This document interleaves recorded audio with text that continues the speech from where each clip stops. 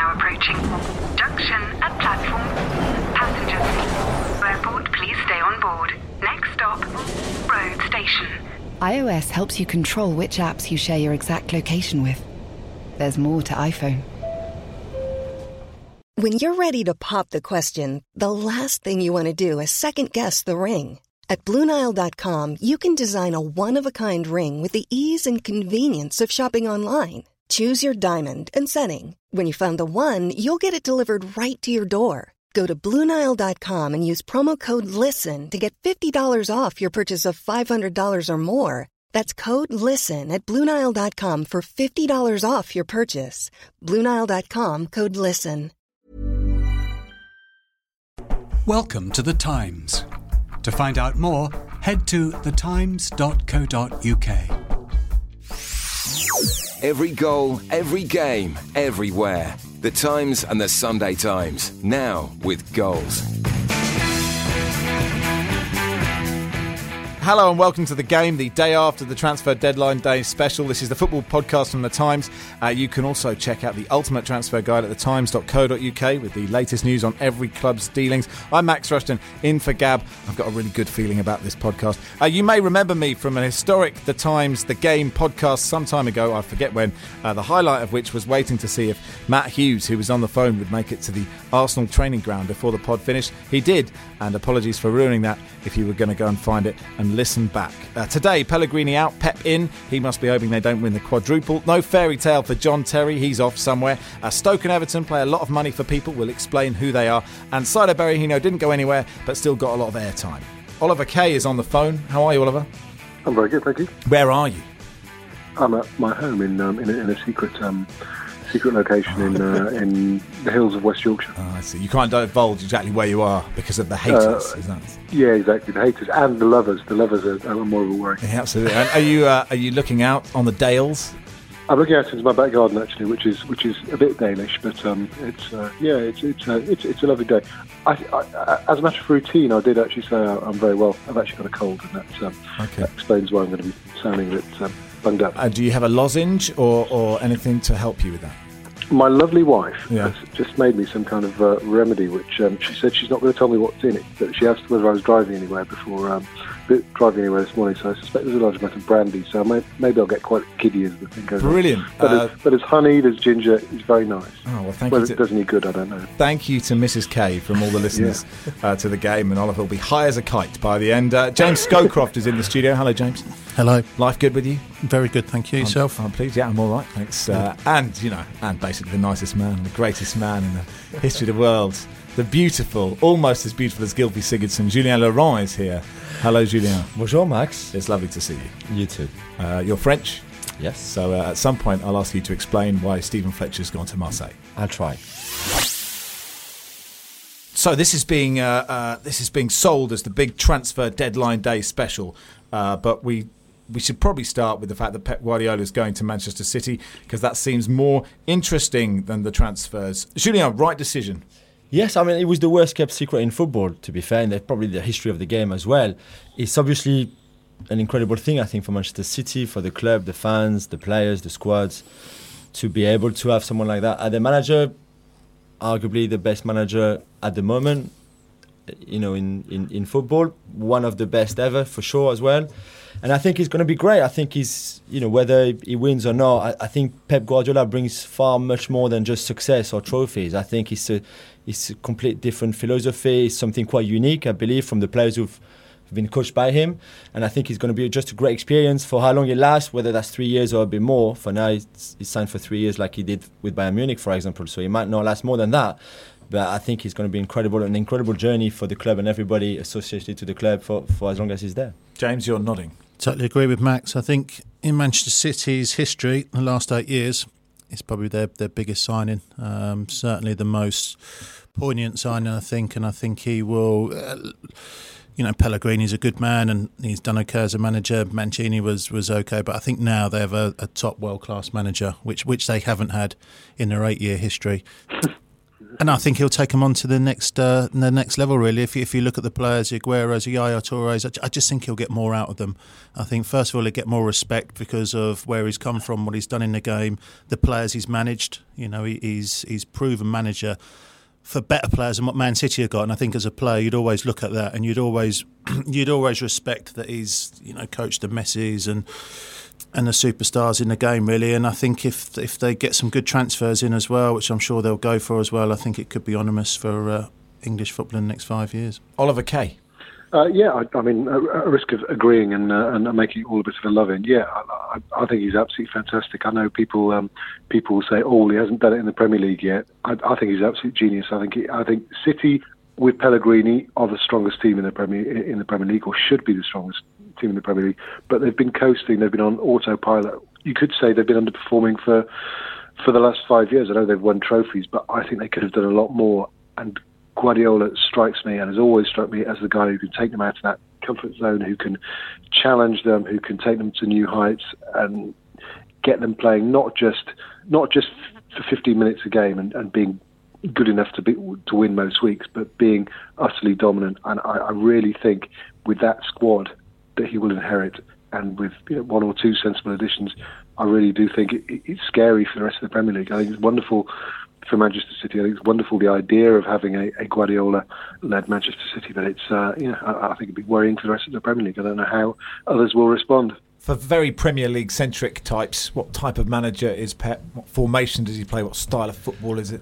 It's a very attractive offensive football, for sure. For example, the last game with Bayern Munich on Sunday, he played with 5 forwards, which I believe is the only one right now in the world to be able to play with. Just the 5. And I know he was at home against Hoffenheim, so when bigger test comes, he won't play with so many forwards. But I think he shows you what kind of manager he is. And they won 2-0, but they could have probably won 10 easily. Lewandowski scored 2 on Sunday.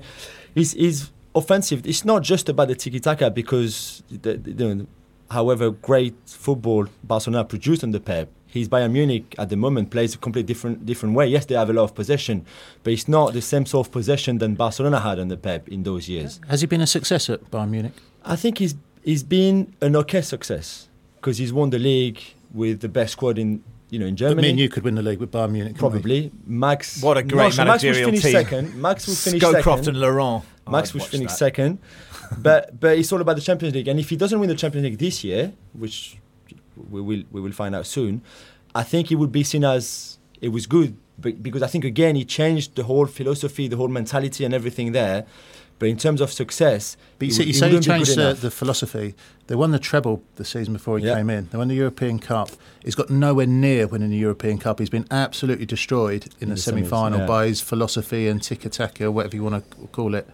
So he, Yeah, no, I agree. I agree with you. I just think it's a unique experience, whether that brings you the Champions League or not. And if in 3 years at Bayern Munich he doesn't win it, then it would be a disappointment, I think, for the club and for him as well. I just think the Guardiola experience is far much bigger than just winning the Champions League or just winning trophies. Because the problem he's going to find in the Premier League, there's a lot of teams at the moment, Watford's, your Crystal Palace, your Stoke, who are having a lot of success playing counter-attacking football. And they are at their best when they're playing against these tiki-taka that are expansive. One full-back is high and wide and almost out of the ground because he's so, and then the other forward, blah, blah, and they're leaving spaces at the back. And these clubs are doing so well at the moment by doing that. So it'd be different. I don't think in Germany they really have the same quality, mid-table, lower down. Certainly in Spain they haven't. So it'd be interesting to see if his style actually does work in the Premier League. Oliver? I think that the thing with Guardiola is, as Julian said, he will adapt. I mean, he's not somebody who is so wedded to a philosophy that, he hasn't gone to Bayern and played the same sort of 4-3-3, false 9 type of 4-6-0 formation that he played at Barcelona. But also, when people say, I know what Jamie's saying about the point about them having fallen well short in the Champions League.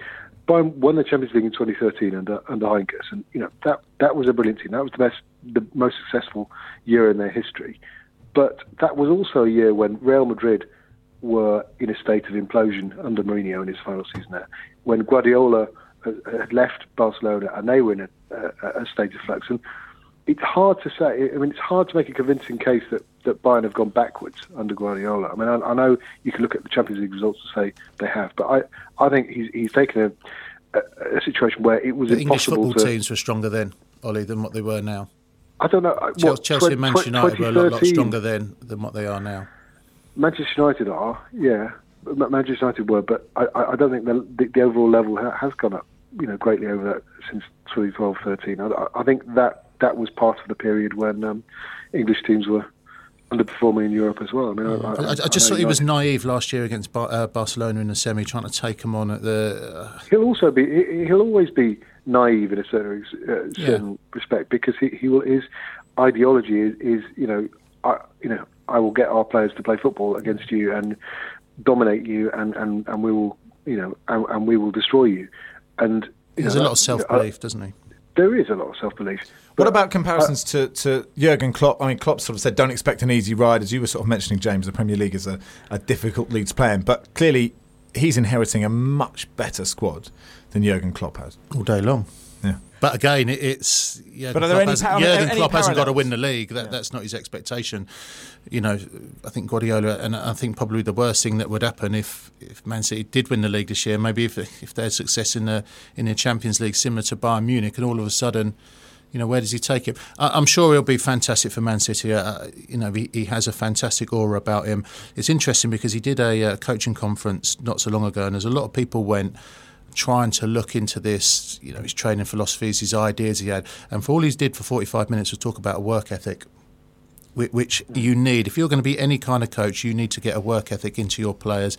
And I think if you look at Man City over the years, even the couple of league titles they've won, Manchester United threw it away realistically one year and City won. Liverpool should have won it, but Man City come through. If he can put a work ethic into the current side and then they add players, I think they'll be very hard to catch.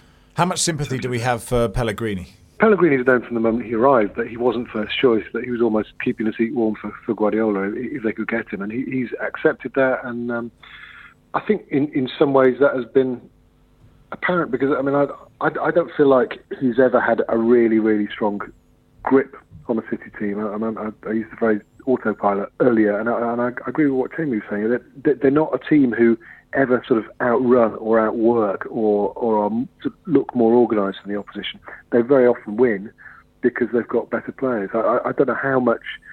I would say Pellegrini has been, a modest success in the Premier League, because he's won a title with by far, in my opinion, by far the strongest squad over the last 3 years.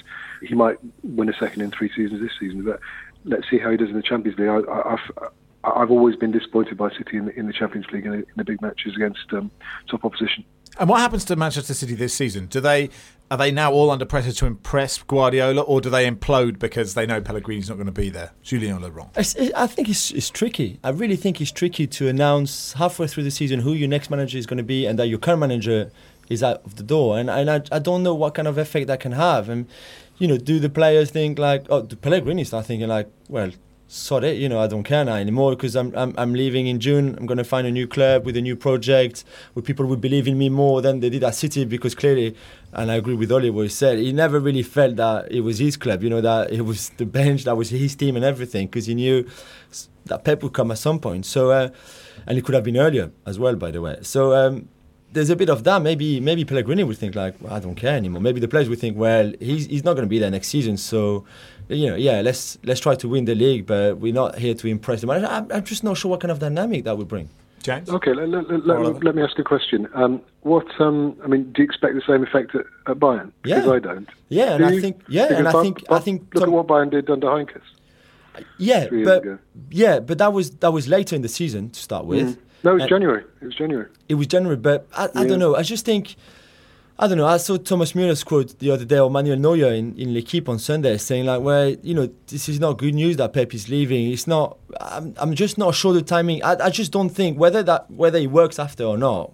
I'm just not sure if the timing is right, and also if there was not a better way to do it. I think there's a couple of ways to look at it, isn't there? There could be less pressure now on the players, on Pep. There's not that intensity.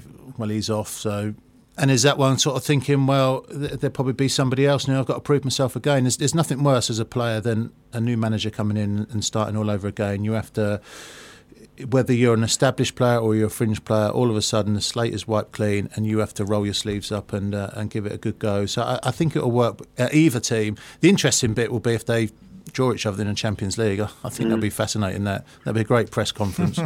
Also, fascinating for Pep as well.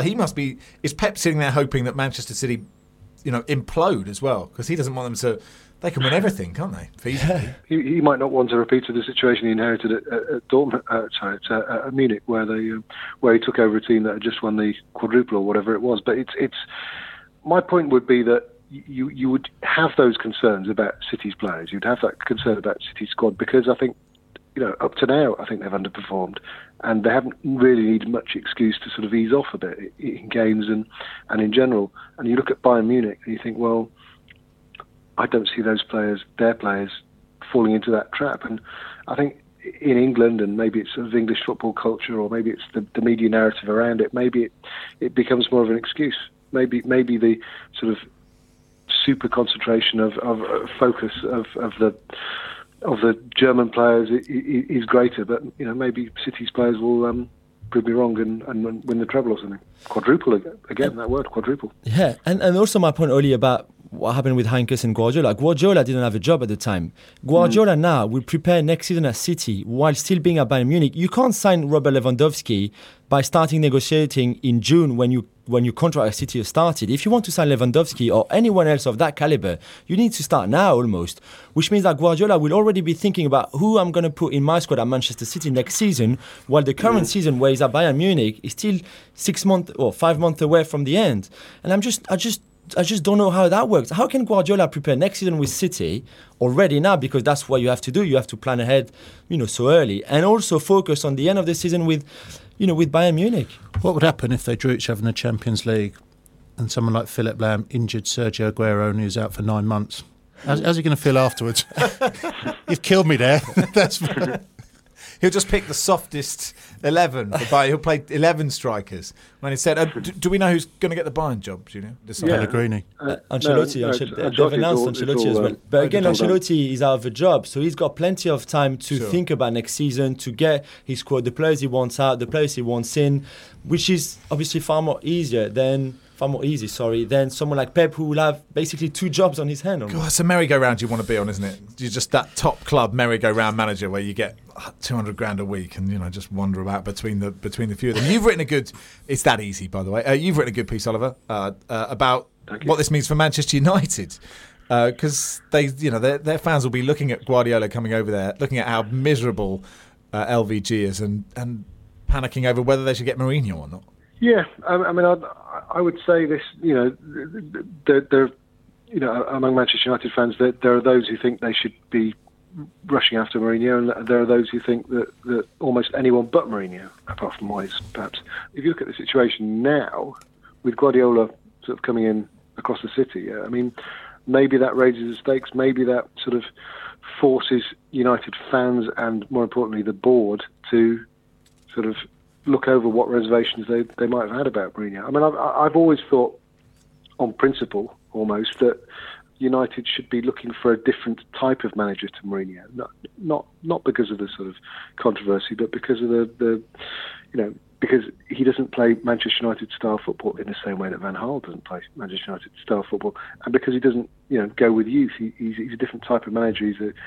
So I've always had that reservation about Mourinho and United, and I still have it. I think the last 3 years have only reinforced that. But United's circumstances have changed, haven't they? They are now desperate, or I suspect they will be unless Van Gaal can turn things around dramatically between now and May. I think there's Manchester United and Chelsea both looking for someone. I think, will Spurs fans be terrified that Pochettino will be lured by one of those two sides? I think they should, because I think Pochettino will be, although again he's a different style of manager than Pep, for example. But in terms of youth, exactly what Oli was just saying, in terms of the way he plays, although it's not so much an attacking football like United have been used to it. It's more at times. But I think this attacking kind of pressing that Yeah, kind of that style. was 10 years ago. The game's moved on now. It's 4-2-3-1. It's a lot of get behind the ball.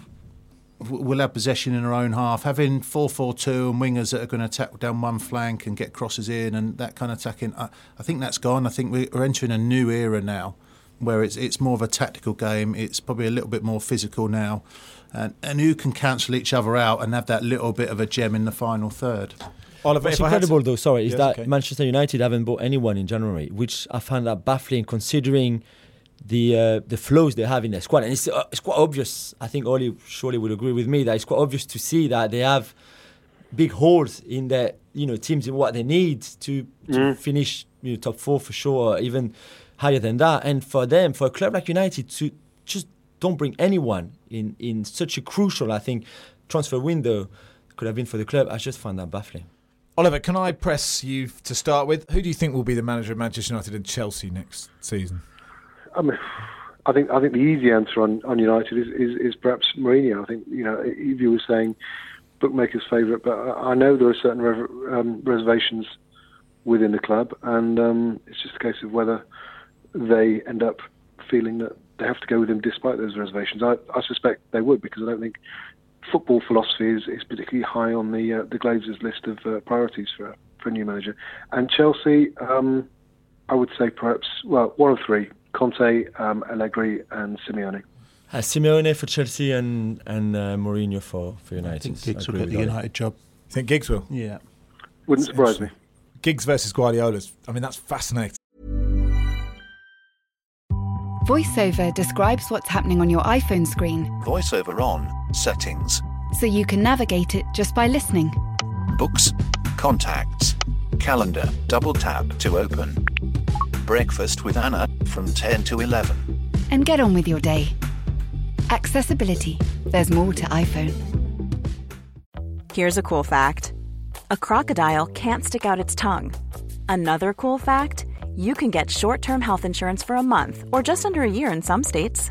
United Healthcare short-term insurance plans are designed for people who are between jobs, coming off their parents' plan, or turning a side hustle into a full-time gig. Underwritten by Golden Rule Insurance Company, they offer flexible, budget-friendly coverage with access to a nationwide network of doctors and hospitals. Get more cool facts about United Healthcare short-term plans at uh1.com. It's that time of the year. Your vacation is coming up. You can already hear the beach waves, feel the warm breeze, relax, and think about work. You really, really want it all to work out while you're away. Monday.com gives you and the team that peace of mind. When all work is on one platform and everyone's in sync, things just flow. Wherever you are, tap the banner to go to Monday.com.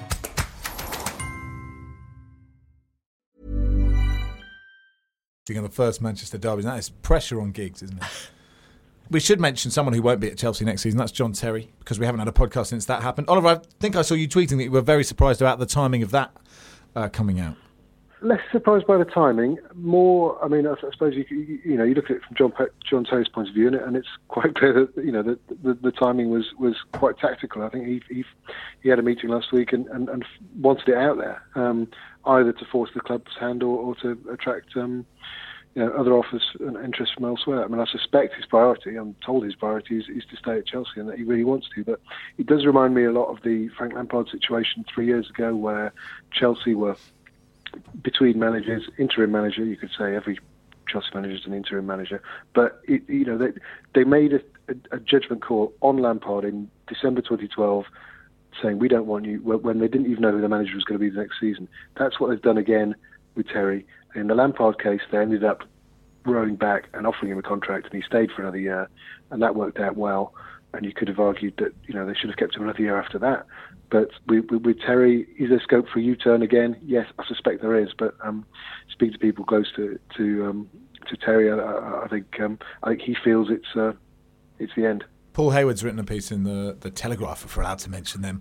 No. So, no, of course. So he's written somewhere, just in the ether, it just appeared, saying that this is it's a political decision as much as a footballing decision. That finally John Terry's lost his political power to decide who the manager of Chelsea Football Club is. what they've got to be careful of, Chelsea, John Terry's going to come to an end at some stage, is if you look at the characters that they've had in the dressing room, Cech, Lampard, Drogba, Terry being a big one, if Terry goes, that has gone. I don't really see the leaders in the Chelsea dressing room, and I think certainly they've missed those characters. And I think if you look at Ferguson, what he did at United, I don't think he got rid of any of the class of '92. It was down to them when they wanted to retire, because he saw the worth that they could provide. Just keeping a lid on everything in the change room. If there was any, big time Charlies or something, the John Terrys or the Lampards could put a lid on all of that. Who was the biggest time Charlie you ever played with? I'll come back to me on that. Frank Yallop.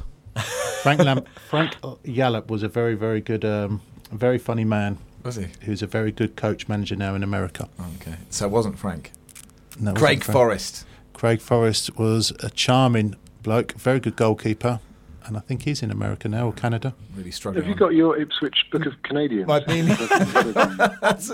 Listen, there's one thing I did a PhD actually on Canadian footballers in English football. At Ipswich. Yeah, at Ipswich. Well, Carlo Corazin I include as well. We're 25 minutes into our Deadline Day podcast, so let's mention Deadline Day.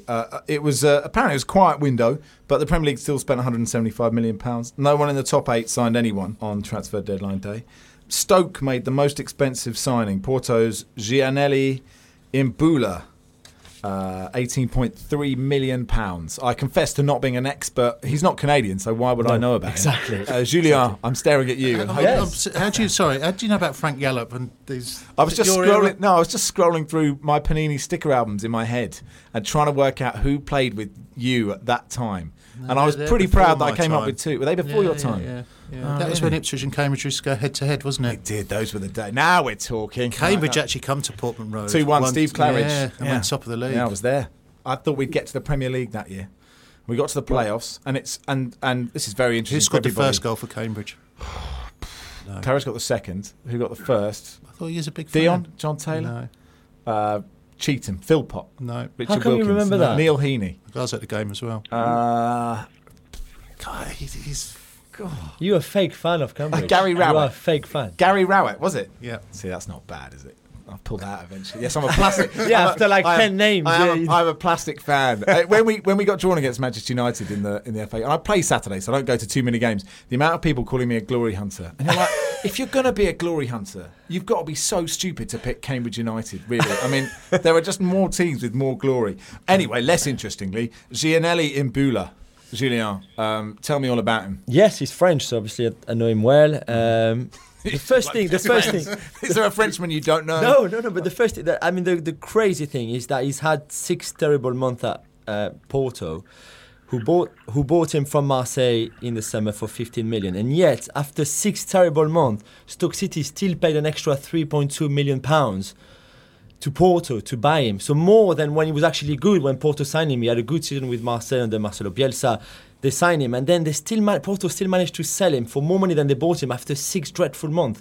I just find this incredible. So I hope for Stoke City and for their fans, for everybody at the club, that they have signed the Imbula from Marseille, not the Imbula from Porto. And even the Imbula from Marseille was a very good box-to-box player. He's got a big engine. I think he's very good technically for a midfielder. But he had that tendency of losing the ball in key part of the pitch, in key moments in games. It's a real trait you want. But I'm just being honest with Stoke fans. It's just that he still has a lot to learn and a lot to improve. And I just think it's a lot of money for a player like him. Staggering amount of money. You mentioned Marseille there. Why don't we mention Stephen Fletcher going from Sunderland? I'm looking at that going, what are Sunderland doing? Surely Sunderland need Stephen Fletcher, don't they? Really? Don't you think? What? They need him for what? Well, because they score some good, he doesn't score that many, but he's a good centre forward, and they don't have that many. I get Defoe's doing okay, but I think it was strange for Sunderland to lose one of their centre forwards. Yeah, maybe. I'm not so sure about Sunderland why they loaned him, but for Marseille, they tried every single striker in Europe. That kind of striker in Europe. I mean, Scowcroft was next on the list. Really? It was just if Fletcher had said no, Scowcroft would be at Marseille right now. But it's just so. Fletcher, I don't know. His first game will be the classic, the derby between Marseille and PSG on Sunday at the Velodrome. Is it a derby when they're 600 miles apart? It's still a derby because it's a hell of a game. That's why. Right. Fletcher versus Ibrahimovic. Real Madrid, Barcelona is a derby, but they're not in the same city, so it happens sometimes. Anyway, I'm just not sure. I don't know. It's going to be crazy to see him, in Marseille, and I hope for Marseille he does well because they need someone else up front. Behind, he's not first choice. Michy Batshuayi, the very promising young Belgian striker, international. He's the number one, so he's there as a backup, sort of. So we see what he does there. But, it's great life for him. Trust me, Sunderland compared to Marseille, it's just, woo! He just thought I won the lottery, man. A former teammate of mine went to Marseille. Chris Makin. Remember Chris Makin? I remember Chris Makin, yeah. He went to Marseille for a year. So it's the best year of his life. Oh, it's just crazy. And Bandol. Just for that. Yeah, Bandol is lovely. Aix-en-Provence, all of that. So just for that, I think Fletcher did right for him and his family. Who would like to comment on Oumar Niasse from Lokomotiv Moscow, who's gone to Everton for £13.5 million? Does anybody have any intel on this chap? Ollie, it's your turn. Oh God! Well, I can't claim to be to have been watching Lokomotiv Moscow every week, particularly over Christmas as well. The league shuts down, so I've not seen him much recently. You know what I mean? A lot of these big money signings come from players who've been imported to Russia and Ukraine, and a lot of them don't do very well in England. And I know Everton aren't in a situation where they had to do anything desperately, so I'm guessing they have thought it through. They've looked at it. They've looked at the market and think it's a good deal. The noises coming out of Everton were very positive. There's a suggestion that he's somebody who could step up and into Lukaku's shoes if Lukaku is sold. Not a suggestion from within the club, by the way, over the summer. But it's it's one of those where you look at it and think, well, you could criticise Newcastle for spending 12 million on John Joe Shelvey, but it's more of a risk perhaps to buy someone like Niasse from Lokomotiv Moscow. Obviously, it would seem that he has a higher upside and greater potential, but I guess there's also greater potential for failure. The last player that Everton signed from Lokomotiv Moscow was Bilyatedinov, wasn't he? And he looked good. He looked great with Lokomotiv, and he never looked that good for Everton. So I'm just not sure. I wouldn't have gone back to Lokomotiv Moscow for spending that much money as well. And you can't generalise like that. No, but Bilyatedinov was quite expensive. Well, in a way, it was quite expensive at the time he signed. So it's tricky, I think. James, Ollie mentioned Newcastle there. That's quite a sensible window, isn't it? I think they've had a very good. Yeah, I think Shelvey and Townsend are two good signings. They've had too many foreign players in the team over the years. I think even Steve McLaren has admitted that. They've got two good standard Premier League players. I think Townsend's a good buy at 12 million. He's an England international still. Not terribly old either. Can be exciting on his day. I think he'll be. Do you reckon he'll cut back? To his left foot. He should. And I think John Joe Shelvey is a good signing for them as well. So I think two very sensible signings for Newcastle. They tried to get Berahino and they offered, as far as we understand, was it 21 million cash for Berahino? West Brom not doing anything. How do we feel about? I sort of feel Saido Berahino. Yes, he made a mistake the last time he sent that tweet out, but actually, is this fair on him, or should we feel no sympathy for Saido Berahino? Oliver. I would say, generally speaking, it's fair to keep a player against his wishes, maybe for one window and just see how it goes. But Berahino, has had an awfully frustrating time since then. He's not, it seems like Tony Pulis doesn't want to pick him because of these reservations about his attitude and so on. And I assumed they would sell him. It didn't seem like there was much point in keeping him unless there's going to be an effort to reintegrate him into the team. And I just wonder that it might be slightly counterproductive to keep him against his wishes again, unless obviously they needed to be able to replace him if they were going to sell him, and maybe they didn't leave themselves enough time to do that. Given how close the Premier League is this season, and given it's potentially the one chance for Leicester and perhaps even Spurs to win it, and a decent chance for Arsenal to win it, are you surprised that none of those teams really did anything? James? Yes and no. I think all teams would have looked, but I think it's very hard to get players in January, top players that are going to improve your side. Can you convince teams to sell your best player in January, halfway through a season? No, and I think now with the game going the way it is, so many teams now, especially in the Premier League and next year's TV deal, everybody's cash rich. Everyone's got so much money that they don't really need to sell. So if you are going to buy players, you've got to pay through the roof for them. Are you cash rich? No. Julian? I mean, I think Leicester with Amate, who looked like a quite good midfielder from Copenhagen, and Gray as well, who's a very exciting prospect from Birmingham. I think that was okay. They tried hard for a striker as well, and I think they got a lot of offers rejected. Again, in a lot of clubs. The latest was Mbaye Nyong, who AC Milan accepted the offer from Leicester for 16 million, and the player didn't want to go there. So I think they tried hard, probably harder than Spurs. And I'm a bit surprised at Spurs, especially with Vertonghen's injury as well. They didn't try to just strengthen the squad a bit, and offensively as well. If something happened to Harry Kane, I think they're not going to be in trouble, but it would be a huge blow. And just think that if you have the chance of, especially like you said, when they're in such good position in the league, I just thought they would have tried to buy someone, but clearly not. At the bottom of the Premier League, or near the bottom, Afobe and Graben to Bournemouth. So that's 16 million in total. Then Norwich got Naismith, and they got Patrick Bamford in on loan as well. So I'm pleased for Bamford because he looked so good at Middlesbrough last year, and then it's all got a bit sad for him this year at Palace, isn't it? And he's a smart player. Yeah, like I say, he did a fantastic season last year, and he had a nightmare at Crystal Palace. Let's be honest, I saw him several times for the games he did play.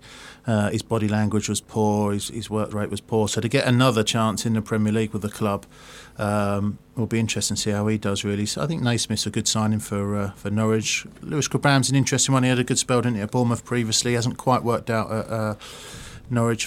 Former teammate of mine at Crystal Palace, but he's going back. Eddie Howe knows him well. And Benik Afobe, great chance for him. It's a lot of money spent by Bournemouth, and I think he's good. I think it's a great story, but they've been able to spend quite a lot of money. And all them spending money, and Remy Gard didn't get any of the players that he wanted, or he wasn't given any money. I mean, Villa are just planning for the Championship now. I love him so much, and he's had such a hard time. It's just why has he done it? I mean, surely it's a strange decision, wasn't it? For him to go. Yeah. He always wanted to come here, and I think he knew that it was going to be difficult. I just don't think he thought it would be that hard, but he knew it would be difficult. But he just wanted to take the challenge, on the challenge, and I think he deserves credit for that. And I think he's worked really hard. I think they've improved. I think even in terms of the way the organisation. And I think he's done some very good things, but the squad is limited, and he hasn't been able to strengthen it because no one wanted to go there. It's as sad as that. Speaking of managers who are finding it hard, Gary Neville is finding it hard, isn't he? Why are you laughing, James? I saw a clip the other day, Gary Mike Bassett Neville, which was very, in Spanish, used to say it's absolutely hilarious. It's a very tough gig for Gary Neville, but he is finding it very hard. I mean, sort of surprised. Imagine he might have picked up one win by now. I think he's got into it thinking I will only benefit from this and it'll be a wonderful experience. I really hope it does work out for him still. But I don't think he's helped himself by saying this is not really where I want to be. And this, if he was a Valencia fan, you wouldn't be too happy with that, would he? I don't think he's going to stay too far past this season. Does he come back to Sky Sports and tell every manager what they're doing wrong now? I think it'll be a little bit harder for him. So I think so far it's been an absolute disaster for him. Could you imagine him with a touchscreen going, actually, it's harder than you think. Every time. He said in a press conference, he said, look, I've been a journalist, I understand it. And actually TalkSport yesterday were talking about that, saying, well, he's been a journalist, but not in the way that I had to report on Peter Brizoldi's lamppost. That's journalism, Gary. And he's never been a manager. Why did he think that he could do a good job there? I don't understand. I'm not a fan at all. I've never been a big fan of it as a player and as everything he did since. How come the guy thought that he could go to Valencia and that he was a manager? He was never a manager. He's hardly a coach. He coaches England now and again, like for 3 days, every 3 months or something like that. It's just crazy. It was crazy to appoint him. It was crazy for him to think that he could go there and do a good job. And I'm actually glad he's not winning anything, any single game, anything. Even Gijon beat them, at home at the Mestalla, because he doesn't deserve to be there. He shouldn't be there in the first place. Did he wrong you in a past life? No, he didn't. I'm just so annoyed by that. This is like when Kevin Costner finds out that Christian Slater Are you his brother from an illegitimate father? He's just. I don't think he deserved that job, and I'm glad he's not doing well. That's all. Because the guy is never a manager. That's all. Oliver, any thoughts on Gino? Oli is a big fan though, so it's different. I am a big fan of Gary Neville as a person. I like his punditry. I've always thought. I liked him as a player. I always thought he would make a good coach manager, and I still do think that. But I just thought when I heard that, a lot of things have come out over the previous couple of years really about him turning down various jobs, feeling that no, that's not the right job.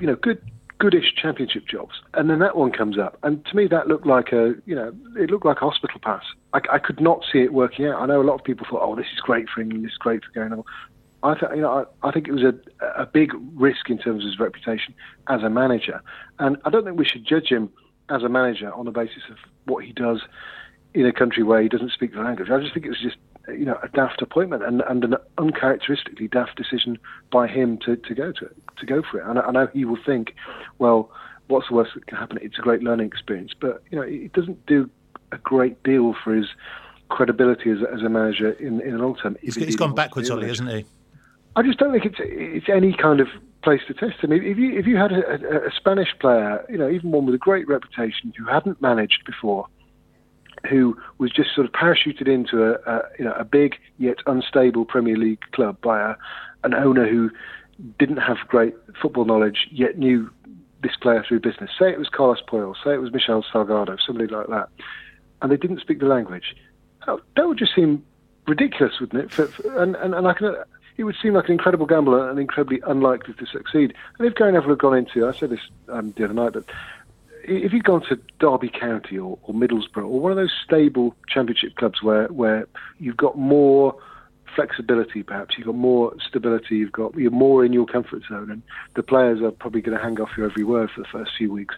I think that maybe we would see a different Gary Neville if he was coaching there, but I just don't understand really why he went to Valencia. But do you think, Ollie, if he goes to a championship side, which would be a fantastic grounding for him, and he would know a lot more than what he would know at Valencia, it then becomes impossible to get to the very top, to become a Manchester United manager one day? If you look at the people that have played under Bruce, i.e. Under Alex Ferguson, like your Steve Bruce, your Mark Hughes, it's because of the clubs they've managed, and they've done okay jobs wherever they go, but they haven't won something. They haven't. That's always going to attract the top manager and almost block the pathway up.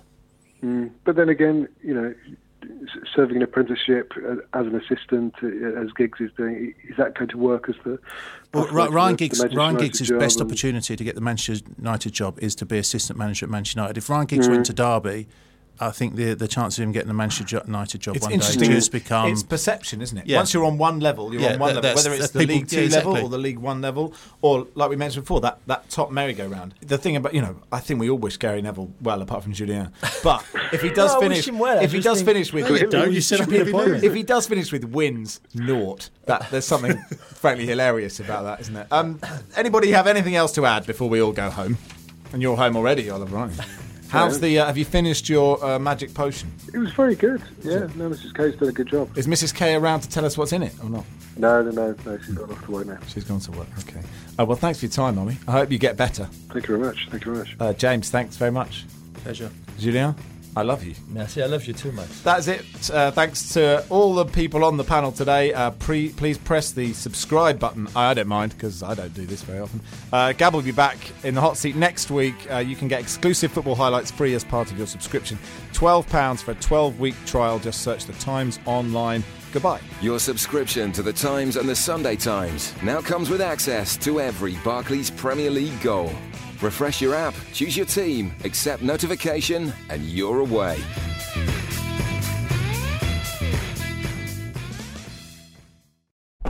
Thank you for downloading. To discover more, head to thetimes.co.uk.